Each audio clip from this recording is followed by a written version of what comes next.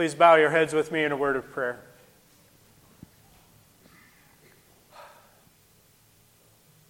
Lord Jesus, we thank you that you have gathered us together once again with one another around your word. By the power of your Holy Spirit, transform us, that we may know who you are, who we are, and that we may have courage to live by your word. In Jesus' name we pray. Amen.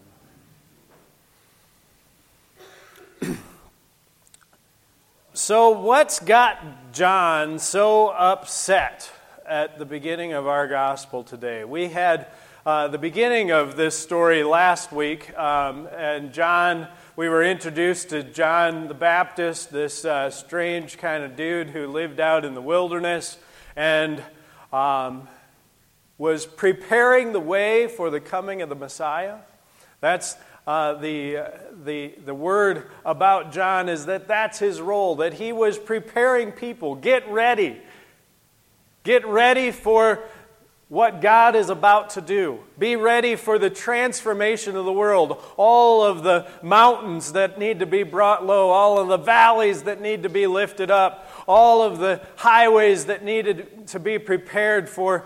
God is about to do something magnificent, and we want to be ready. And so he's out in the wilderness baptizing folks.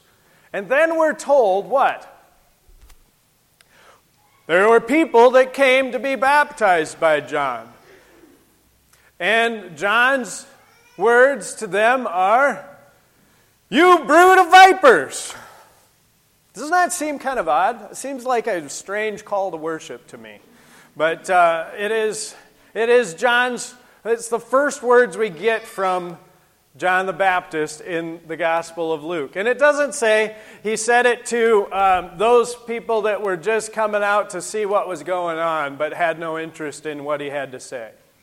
It doesn't say that. We kind of hear that or read that into it sometimes.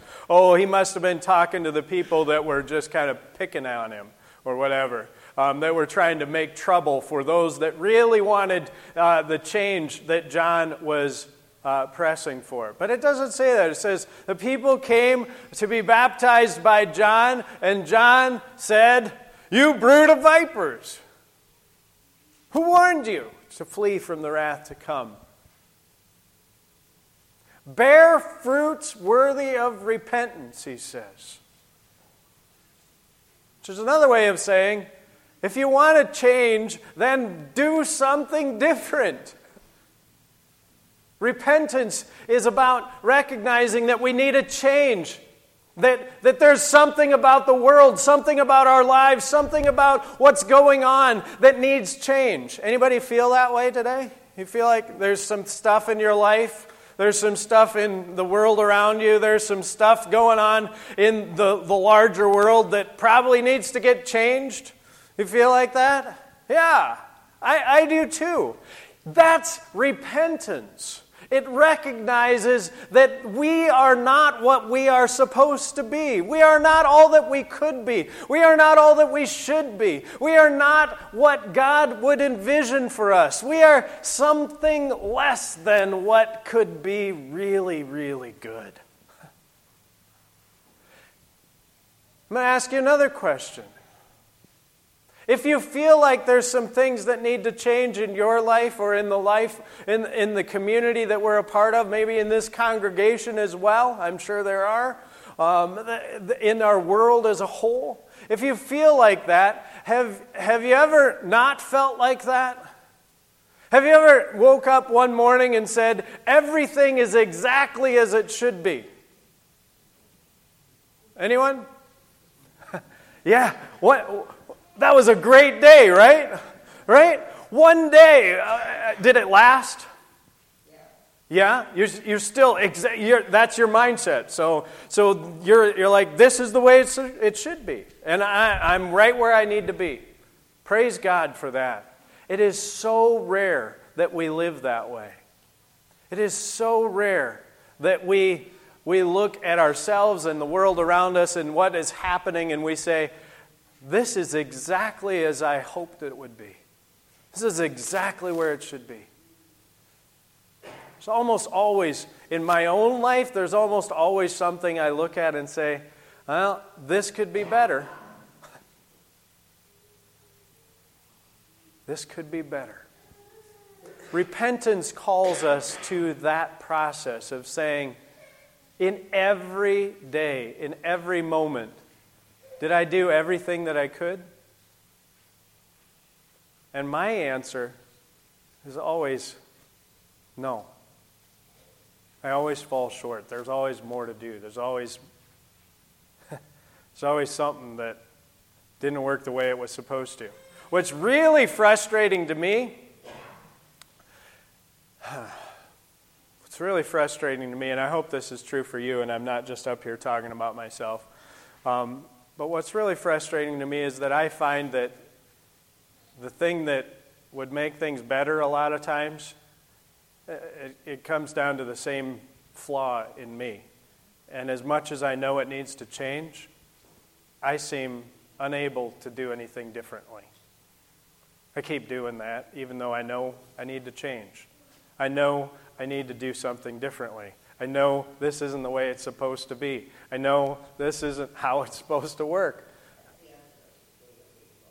Oh, you're good. You're good. Yeah. You're good.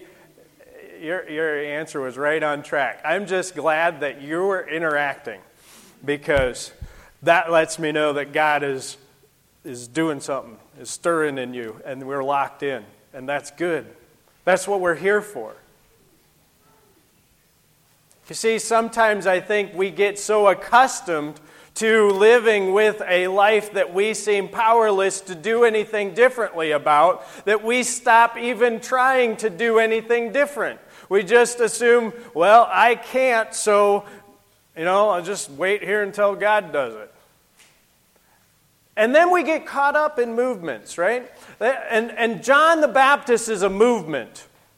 In this time and in this age, John the Baptist, we are told what his ministry was it was a movement. And it was a movement that had reach. We're told that people from all the Judean hillside, all of the country around him, were coming to John to be baptized. What he was doing, this baptism of repentance, this life change that he was advocating, this sense that God is about to do something big and you want to be ready for it, so prepare your heart now. Repent, change your ways, and get ready for the Lord, because transformation is about to happen. The Messiah is about to come. That's what John had been proclaiming. It's why he's baptizing, and the people are responding. They're saying, oh, I probably want to get in on that. And so they show up to be baptized by John, to be ready for when the Messiah comes and changes everything. Right? I was thinking about this, and movements still happen today. But the one that came to my mind first was a movement that happened. I don't know, I didn't pinpoint exactly where it was. I should have Googled it. If you got your phone, you can Google it and tell me afterwards. But I was wondering when, I remember these bracelets that I used to have a whole bunch of, and I would wear them around my wrist, and I always had more than one. I had probably, I couldn't even begin to guess how many I had in total over time, but I always wore at least 2 or 3 for a period of years, and they all said the same thing. They all said WWJD, right? You remember these? Some of you still have them in your sock drawer at home or something like that. WWJD. Now, my name starts with J, so I could look at that and I could think, what would Jim do? But that's not what it was meant to be. It was what would Jesus do? How many of you owned a WWJD bracelet at some point in your life and wore it proudly? Yeah. Did you do what Jesus would do when you were wearing it? Not always, right? Sometimes, maybe, I don't know. Did you do what you could do? Yeah. Always I do what I can do. Sometimes that's not very good, but it is what I can do. Right? WWJD was a movement. We got caught up in it. It was a spiritual movement, which is why I remember this one in conjunction with John the Baptist. Because what happened? If you didn't have a WWJD bracelet and you were part of the church, didn't you feel like you should get with the program? Now, you didn't need to. I'm not advocating that was a good plan. I'm just saying there was a sense in which you didn't want to be left out.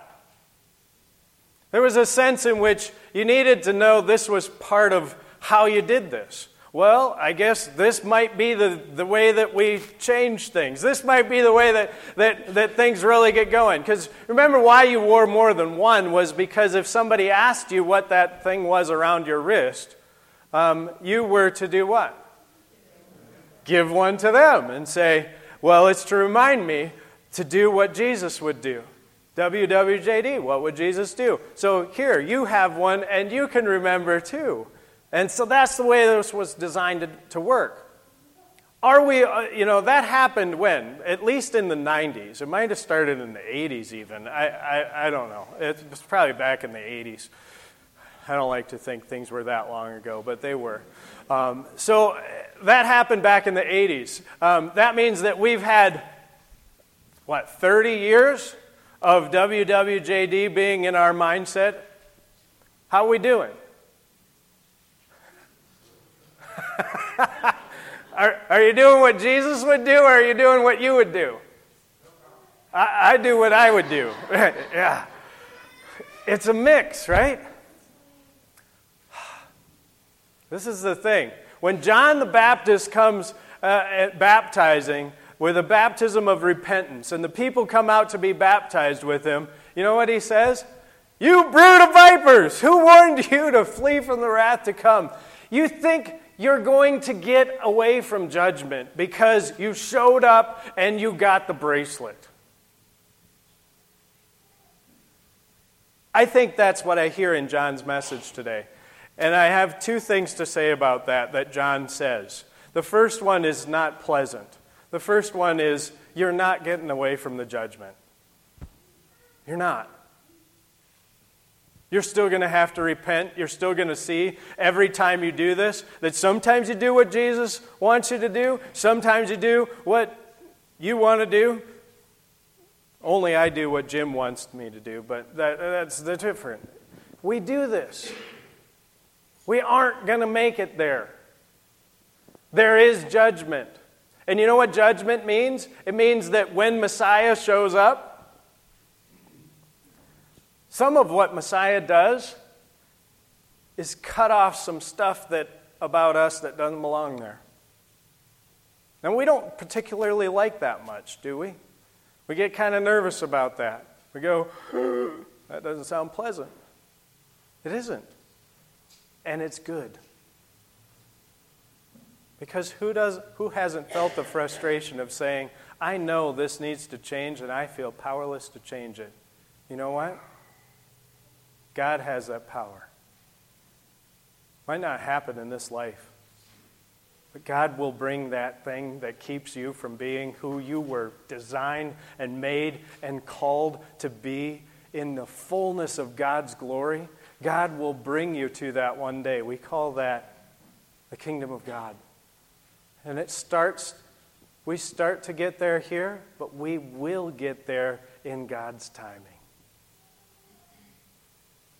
So the first thing I need you to know is that it doesn't matter how many WWJD bracelets you had or how many movements you've attended or how many times you've gone to Billy Graham's crusade and come forward. Doesn't matter how many times you've come forward for communion. Doesn't matter how many times you've done any of these things. You're still going to be judged. And you're still going to be found with some stuff that has to come to an end. I wish I could tell you otherwise. I just can't. John didn't. I'm not going to either. There's a second thing that John does. Because when you get that word of judgment and you get it right, then the people's response in our gospel today is our response. Well, then what should we do? That's what they said. What then shall we do? This is where what John says is so important for you to hear this morning. It's so important for me to hear and us to hear every morning. Because what I start to manipulate here is something other than what John says. What I start to hear, what then should we do, is, well, we should actually do what Jesus would do, and we should right all of the wrongs of the world, and we should get this thing set in the right direction and make sure everyone understands how it is supposed to work. And then when we would all know what God wants for the world, then we can do that, and we will transform the world. That's what I start to hear running around in my head. And what's my response to that? It's the same response that I can see by many of your faces. It's, yeah, that ain't going to happen. I can't. I can't do that. It's too big. It's too much. And try as I might, ain't never going to happen. That's not what John says. When they say, what then should we do? John says, share. Let's start there. Share. Isn't it amazing that that's what he says? This is a movement to transform the world, to get ready for the Messiah who will transform it further. And John's word to them is the same word that you say to your 2-year-old. You know what you need to do? Share. That's right. Share. Share what? Well, share what you have an abundance of. Well, what's an abundance? More than one. If you have 2 of something, you have more than you need. You can share then. He says if you have 2 coats, share one with somebody that doesn't have any. That sounds really easy. It isn't. It's hard. It's hard because you worked hard for those coats, as we said in Bible study today. You earned those coats. They're your coats. Why should you give them to somebody else? Because that's how the world changes.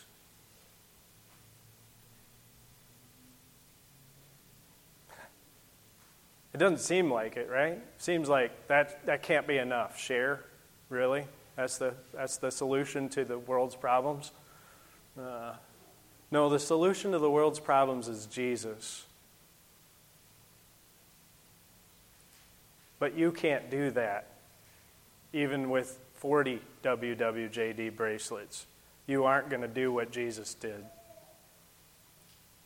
So what should you do? Share seems like a pretty good place to start. Where does he go from there? We get these stuff about tax collectors, right? How do you think people felt about tax collectors back then? Yeah, same way we feel about them today, right? Yeah, exactly. So when the tax collectors said to John, what should we do? We want him to say, stop collecting taxes. Get a better job. Do something that gets rid of this whole practice entirely. Do something worthwhile with your life. Is that what John said? No, he said, collect the taxes you're supposed to collect instead of the ones that make you rich. Stop cheating people. He says, do your job the right way, with others in mind. How about soldiers? The soldiers that show up here are probably Jewish soldiers who were hired by Rome to do some job or hired by the temple to keep people in line. They are soldiers that are hired out of the community to have authority over their community members. Do you think they were any more well-liked than the tax collectors? Not bloody likely, right? That's who they are.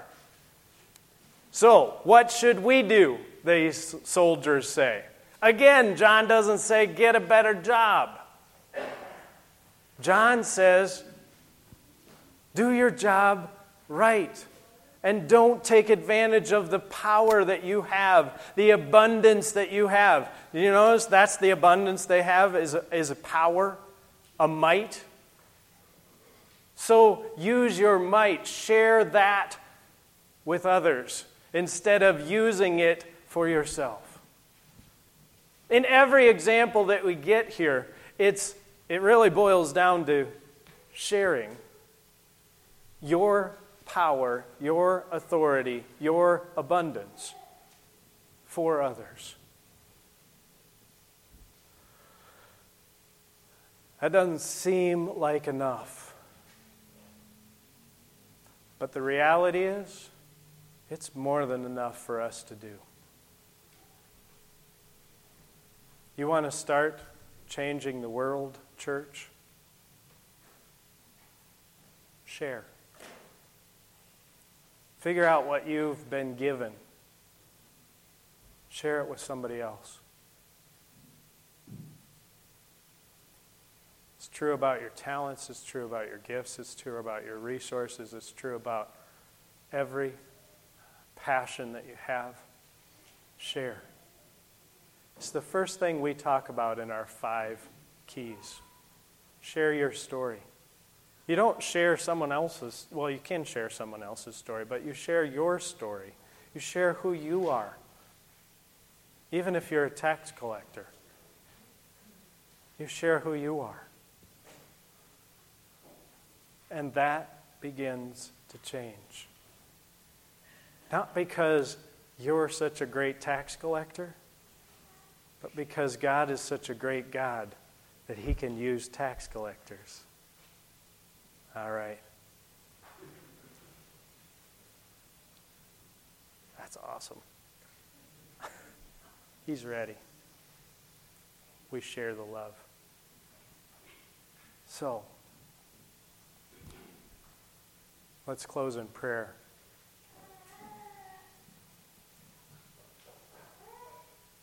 God, for all that you have given us today, we always know we could do more. We always feel like we could use more. But God, we pray that you would break our hearts open today to see that this world is not about me, but it's about you, God, and your people. And you have called us to be one with one another. Give us courage to do our job to the best of our ability as you give yourself to all the world. Teach us to share. In Jesus' name, amen. The peace of Christ be with you always. Let's share God's peace with one another. God's peace be with you.